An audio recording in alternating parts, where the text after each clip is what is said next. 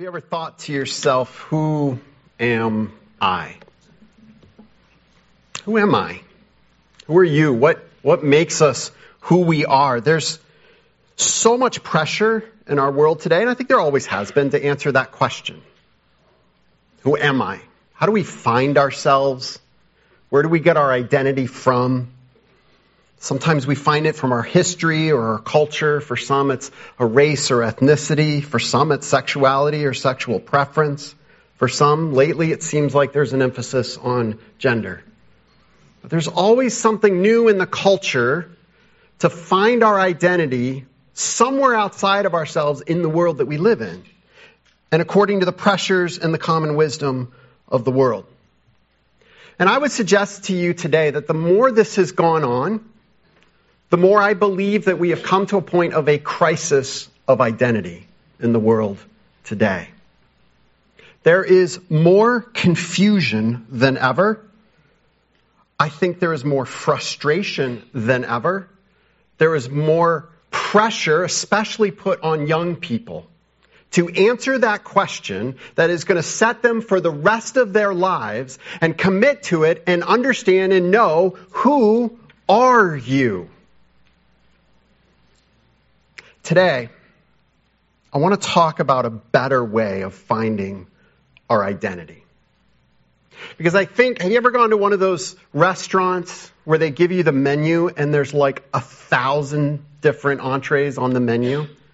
And you spend about 45 minutes just trying to figure out which one you want? There's so many different options. I remember when I was younger, the first time I walked into a Starbucks and I went, "Are you crazy? I just want coffee." Now I get it. Like, I'm in the cult now and I can understand the lingo. But the first time it was just overwhelming. So I ordered the cheapest thing on the menu, which was a shot of espresso. And I was trying to not look like a complete fool to those that obviously knew what they were doing. And so I tried to not, frown at it, because I was like, that's it? I was like a communion cup full of coffee. And I went outside. I didn't get any cream or sugar or anything. I went outside and I took a drink and I almost threw up, because I was like, what is this? Went back in and just doused it with cream. And I think it's confusing in the world today because we have this massive menu of all these possibilities that are thrown at us constantly. Choose your identity. Pick. And then there's also this added pressure. And if you get it wrong, the world will let you know. It is okay to identify one way, but don't you dare identify another way. We're all for freedom, but don't pick that. There's got to be a better way. We are in the middle of a sermon series called Focal Point. Actually, we're getting toward the end of it. We're walking through Scripture to look at the main themes that are developed throughout Scripture. One of my passions in ministry is to help people understand that the Bible, from beginning to end, is actually one story. It is the story of God and the people that He created, that He loved even though they rebelled against Him. And He has been at work all throughout human history calling us back. Several weeks ago, we got up to the point of the Gospels. We looked at the life of Jesus, the teachings of Jesus, the cross and the resurrection of Jesus Christ. And now we're looking at the letters in the New Testament, and kind of just dealing with main themes of all of them together. Last week, we looked at the importance of the gospel for the church today, and how we are based on the gospel. We are here to proclaim the gospel. We are here to teach the gospel, to learn the gospel, to go deeper in the gospel. We never graduate on from the truth that Jesus died in our place on the cross and rose from the dead, promising eternal life to all who believe. You never graduate from that truth. You go deeper in that truth. And so today I want to look at another major theme that comes right out of that. And that is this idea that we are in Christ, those who have received Christ as their Savior, we are a new people with a new identity in Jesus Christ. And over again in the letters in the New Testament, the authors, Paul and others, they write to these churches, these Christians that they love so much. And one of the things they emphasize again and again and again is that you are called to be different. You have a new identity in Jesus Christ. Now, we have to be careful here. I'm going to give a warning at the very beginning here. Because sometimes teaching on how we need to be different in Christ is done in such a way that it heaps on guilt. Well, you're not a good enough Christian. You're not a good enough person. You've got to be better. That is not the way the New Testament teaches this. But when we understand how the gospel that we could never do on our own, Jesus Christ did it for us when he died on the cross and rose from the grave, how that then gives us new life so that we can be different. We realize the change is not our efforts, it is Christ at work in us. And it is not become what you're not so that God will accept you. It's God has already accepted you and is at work within you. Trust it and live it out. It's beautiful truth. But we've got to get that right. So I want to talk about our new identity in Christ. And we need to start with looking at the fact that this is emphasized in the letters. Because I want to be careful. Don't take my word for it. Okay? Just some guy up here talking. We want to go to the Word of God. We need to understand that being a Christian is not just adding Jesus to our lives. It's not just taking some good message that'll help us to feel better and maybe be better people and adding it to our already busy lives as one among many things that are part of our identity. That is not how the New Testament teaches this. What Scripture teaches is that being a Christian, trusting in Christ as your Savior, gives you a completely new identity that redefines everything about you. Everything. And no area of our life is to be left untouched. So we have to accept that we are called to have a new identity. So I want to run through some passages of Scripture. You can try to follow along. I'm going to put them up on the screen because we're going to be looking at a lot of individual verses. Because again, I want you to see this is not just me saying this. This is the Word of God. In John chapter 3, Jesus has a meeting with a man named Nicodemus. We talked about this Friday night at youth group, actually.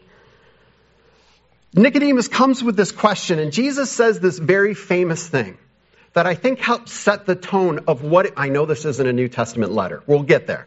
All right, but this sets the tone of how Jesus thinks about this. Jesus replies to Nicodemus, "Very truly I tell you, no one can see the kingdom of God unless they are born again." Now here's part of our problem today.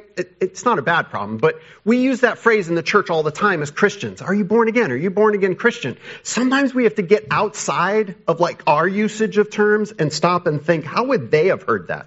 Because Nicodemus right away, he goes, wait a minute, man. How can you re-enter your mother's womb? He's thinking like, you literally have to go back to the very beginning and start over. How is that even possible? But I love that Jesus uses this idea because it is an extreme illustration of what it means to be a Christian. It is a completely new life, a completely new beginning. The old is gone, something new has come. There are many other ways, kind of illustrations that are used in the New Testament letters to help us understand this new identity that we have in Christ. One phrase that is used is this idea that we were, apart from Christ, slaves to sin. We were stuck. We were bound. We were shackled to sin.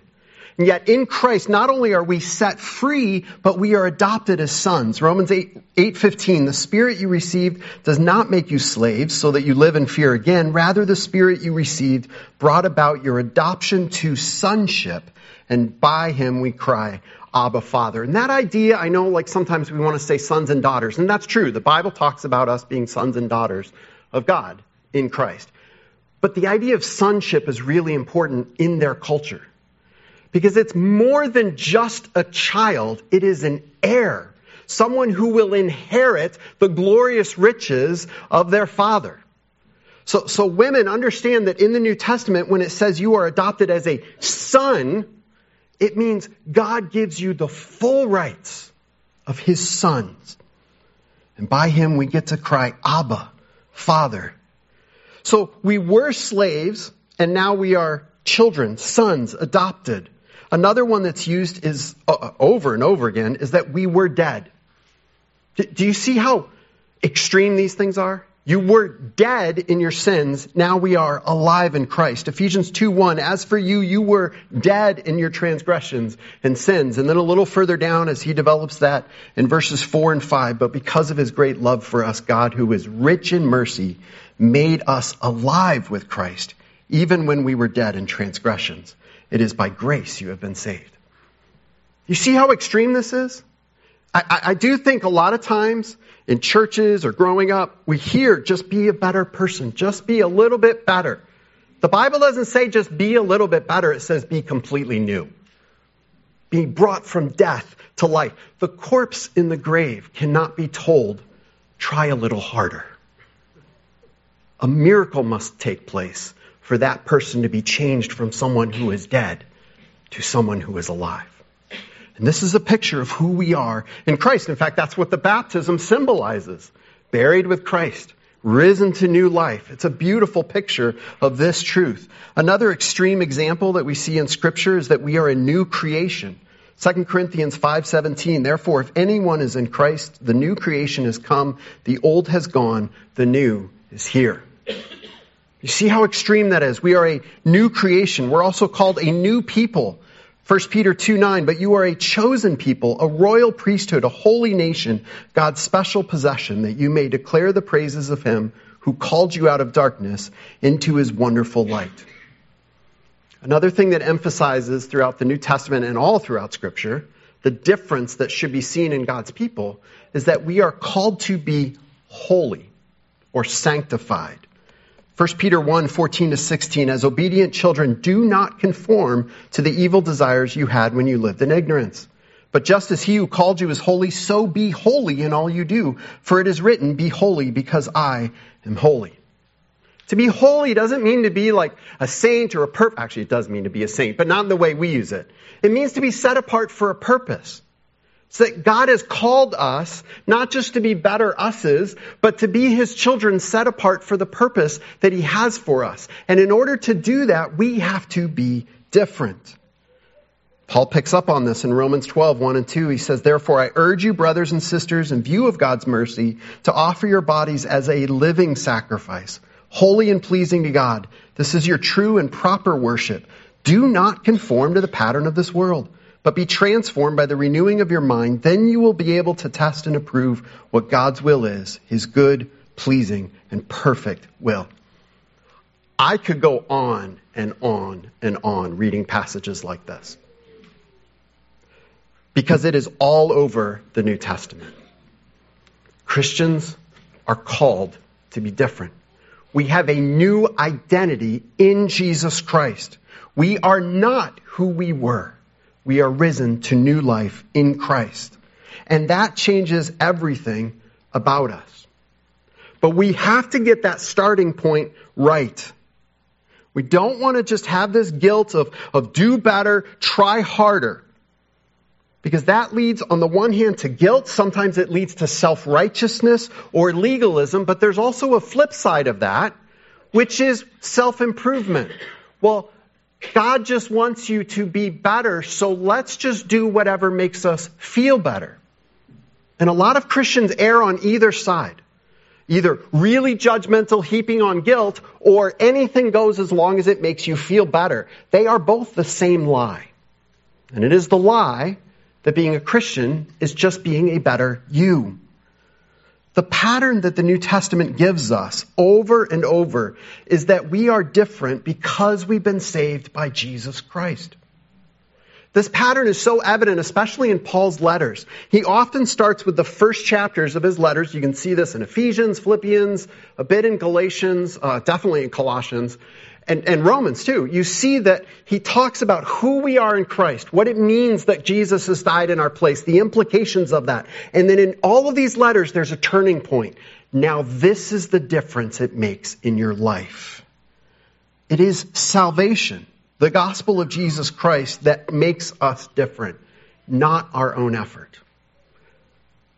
The gospel, as we looked at last week in depth, is that Jesus Christ, the Son of God, died in our place on the cross, doing what we could not do for ourselves. We could not pay the price for our own sins. He paid it for us. And then he rose from the grave. We cannot bring ourselves out of the grave, but the Son of God did, and he promises eternal life to all who believe. You don't earn salvation by being good. But it continues on in the Christian life. We don't earn holiness just by being good or trying harder. We have to believe the gospel and apply it to every area of our lives. We are new people in Jesus Christ. I want to take you to a passage. You can open up to Romans chapter 6. We'll camp here for just a little bit. Romans chapter 6, verses 6 through 11. I'll put it up on the slides here too.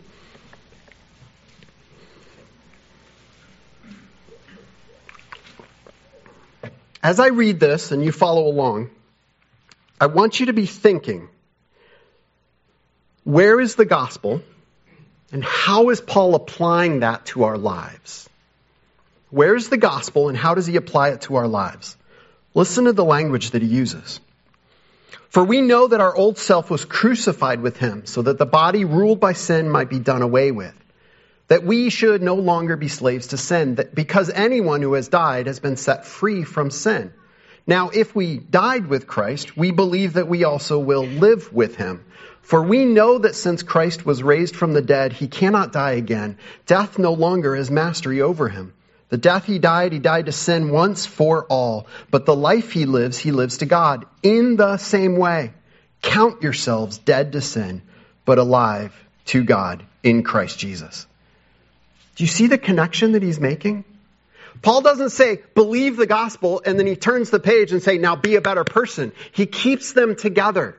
Here he's talking about living a different life, but he's grabbing onto the gospel and applying it to us. We never move on from the gospel. We just keep going deeper in it. The Christian life is understanding and accepting the gospel of Jesus Christ. Believing that he died in our place and rose again. And then this changes everything about us.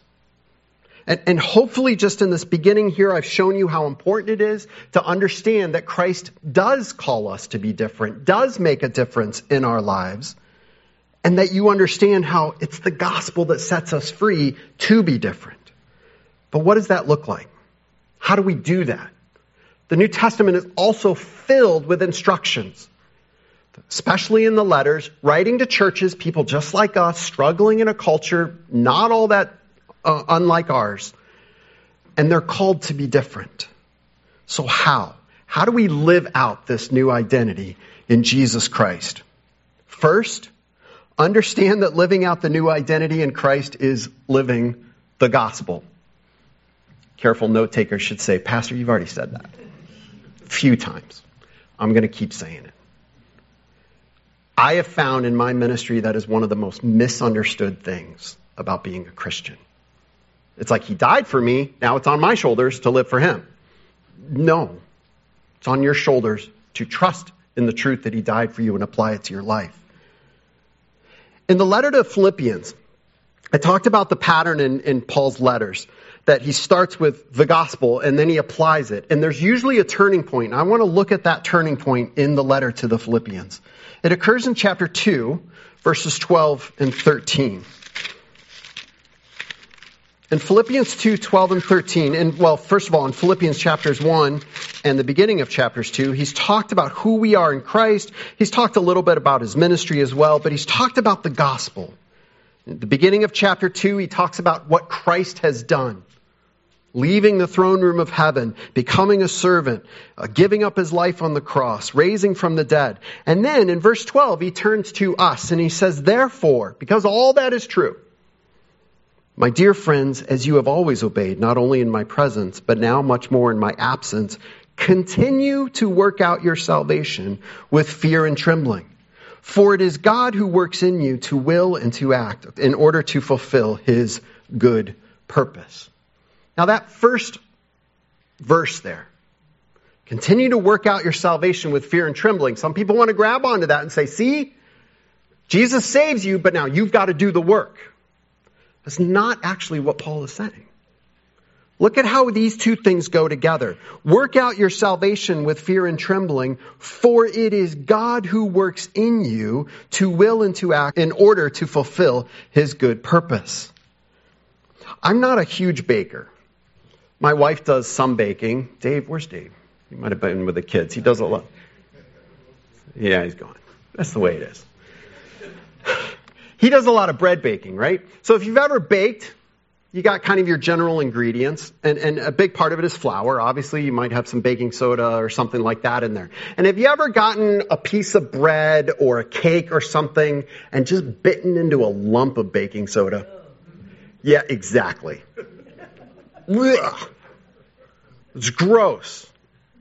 Now, what does the baker do after they put the baking soda into the dough? They stir it. They mix it. They work that baking soda all the way through the dough. That's what Paul's talking about here. God has put the gospel into our lives. We are saved and made new. What he's saying is now let the gospel infuse every area of your life.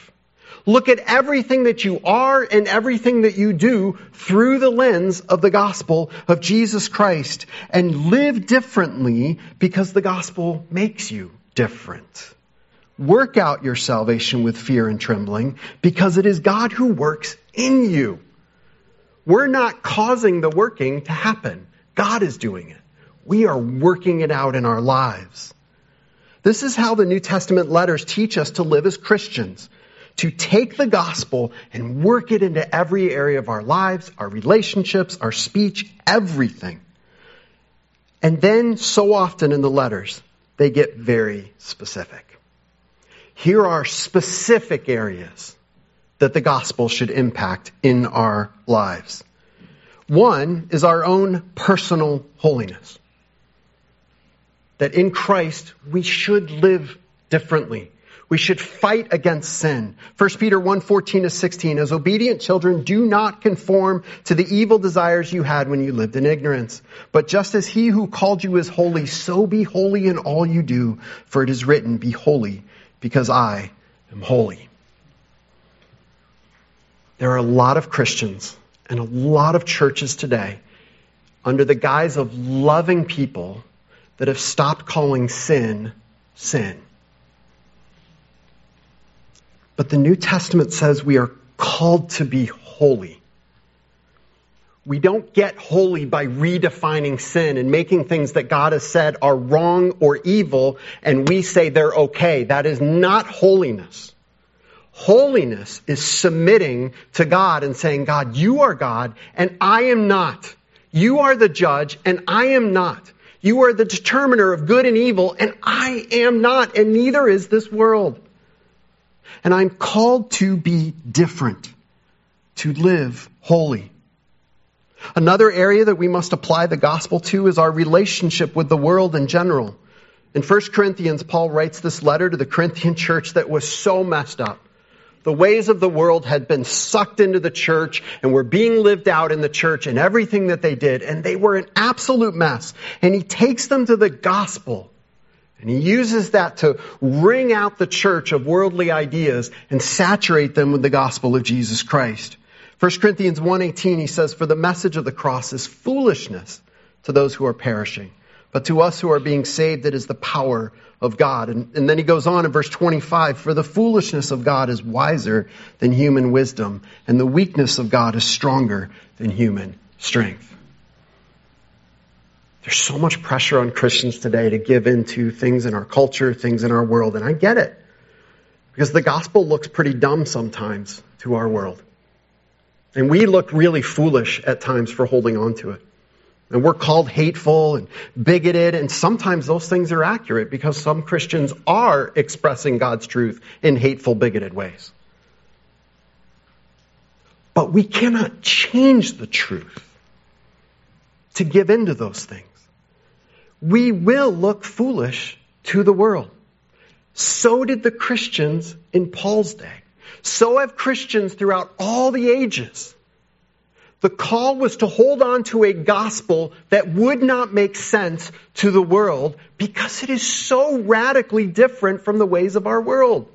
It is not something natural for people to come to. There are things that the world says are okay or that they hold up as good, and we cannot accept that standard. We cannot.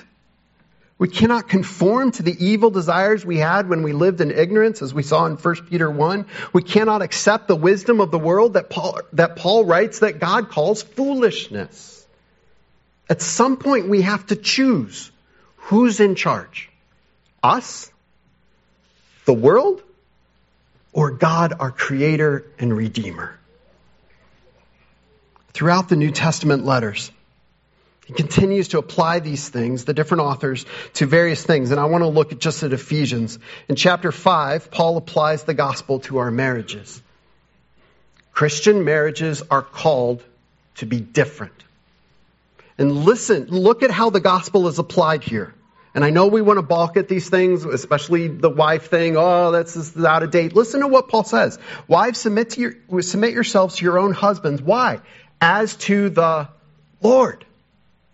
Says the same thing or similar with the husbands. Husbands, love your wives. How? Just as Christ loved the church and gave himself up for her.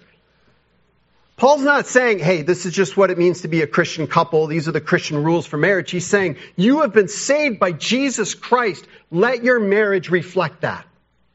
He's saying to women, do you love Jesus, your Savior? Love your husband the same way. To men, do you love Jesus, your Savior? Love your wife the same way. There's so many marriages, even among Christians, that are struggling. I don't know if I feel love right now. I don't know if I feel in love. Does Jesus ever fall out of love with us?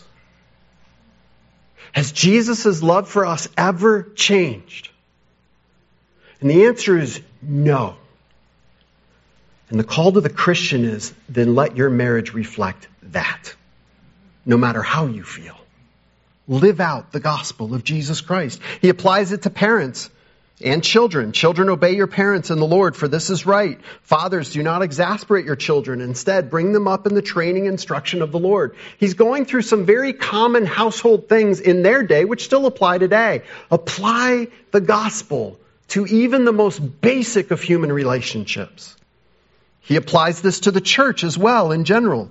In the letter to the Ephesian church, that switch between kind of the major doctrinal section into the application section happens in Ephesians chapter 4, verses 1 and 3. Or 1, 2, 3 rather. He says, as a prisoner for the Lord then, I urge you to live a life worthy of the calling you have received. That's the beginning of the rest of the book. Here's what it means to live as a Christian. Live a life worthy that demonstrates the calling, the gospel of Jesus Christ. And look where he goes right away. Be completely humble and gentle. Be patient, bearing with one another in love. Make every effort to keep the unity of the Spirit through the bond of peace. This means that one of the key areas as Christians we have to apply the gospel to today is our relationships with other Christians. We are called to relate to one another differently in a way that reflects not our own personal preferences, not our own personal identities, but that reflects the gospel of Jesus Christ. There is a unity that we share with fellow Christians that are complete strangers that is stronger than anything we share with people of the world. And we need to treat each other that way, to love each other and show grace and mercy as a demonstration of the gospel of Jesus Christ. Now, if you've been around churches for any period of time, you know as Christians, we don't always get that right. And we won't until Christ comes to take us home. But that's where grace and mercy come in. And say, look, I disagree, but you're looking to Christ and I'm looking to Christ. Let's follow Christ together. Let's keep our hold on the gospel of Jesus Christ. Again, like with before, and the need to be different, I could look at so many other examples in the New Testament of ways they apply this to our individual lives. But I don't want to overwhelm you. What I do want to do is help you to understand. The Bible gets very specific on areas of our lives that the gospel must impact. It's there. We're not called to make it up. It's there. We're called to read it, study it, talk about it, go deeper in it. We could look at how the gospel affects our speech, the way we treat the poor and the oppressed, the way we are to shine as lights in the world. But all of it is about applying the truth of the gospel of Jesus Christ and living it out. Not because of what we do, but because of what Christ has done for us. If you are a believer in Jesus Christ today, I want you to leave this place understanding and rejoicing in the truth. You have a new identity in Jesus Christ. You are not who you were. And I want to challenge you. Know that identity. And then live that out in your life. Go deeper in your understanding of who Christ is and what He's done for you, and deeper in your understanding of looking at your life and saying, how does the gospel apply to this? We must accept and embrace that being a Christian changes everything about us. Now, if you've slept through everything I've said, let me give you one more thing. Hold on to this, okay? It's the Cliff's Notes version. I believe that this whole teaching of the New Testament can be summed up in 2 phrases. Know who you are in Jesus Christ. Know who you are in Jesus Christ. Study it. Go deeper in the text and say, what has Christ done for me and what difference does it make in my life? Know who you are in Christ. And the second thing is, live out who you are in Christ. Take that knowledge and say, what difference does it make in my life now? I am not who I was. I am somebody new. How do I live the gospel at my work, at my home, with this difficult situation, with the political environment in the world, with changing standards? How do I live out the truth of the gospel of Jesus Christ, come what may? And friends, it's hard. We're not always going to get it right. But we are part of the family of Jesus Christ, gathered together with Christians throughout history and from around the world, and we are all struggling through this together. We need to lift one another up in prayer and in help and in counsel and pointing each other to the Word of God. And through all of it, remember, it is not your strength that changes you. Paul wrote to the church in Philippians in chapter 1, verse 6, something that is so helpful here. Being confident of this, that He who began a good work in you will carry it on to completion until the day of Christ Jesus. The goal of the Christian life, to live holy, to be a changed person, has already been won in Jesus Christ.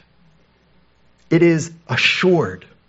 It is anchored in the truth of who Jesus is and the work of the Holy Spirit in our lives. Trust in that incredible promise in your life. Know your new identity in Christ and live out that new identity in every area of your life. Let's pray. Heavenly Father, thank you again for the testimony of your word. Father, I thank you for the beauty of the gospel that calls us, knowing that we are wretched sinners, enemies of yours, in rebellion against you. And yet you look on us with love and grace. And you sent your Son to take all of the punishment for our sin upon Himself. And because of the cross, you offer forgiveness, redemption, freedom. And I praise you that your Son rose from the grave on that first Easter morning, offering new life to all who believe, a new creation, a completely new us. And Father, we admit that we struggle with this. The old part of us pulls us down. The world around us pulls us down so often. And yet you have been gracious to us. And I pray that we would trust the gospel work in our hearts and our minds to change us, to recreate us to who you have called us to be. And Father, I pray, as we struggle along that path and stumble at times, I pray, though, that our focus on the gospel would be an example to others, that they would see our trust in you and say, I need what you have. And God, I pray if there's anyone here today that is struggling with who they are, struggling with the pressure to try to figure out things in their life, I pray you would lift their eyes to your Son, Jesus Christ, today, who offers new life, new creation through the cross and the resurrection. May today be the day they start their new identity through your Son, Jesus Christ. In your name we pray. Amen.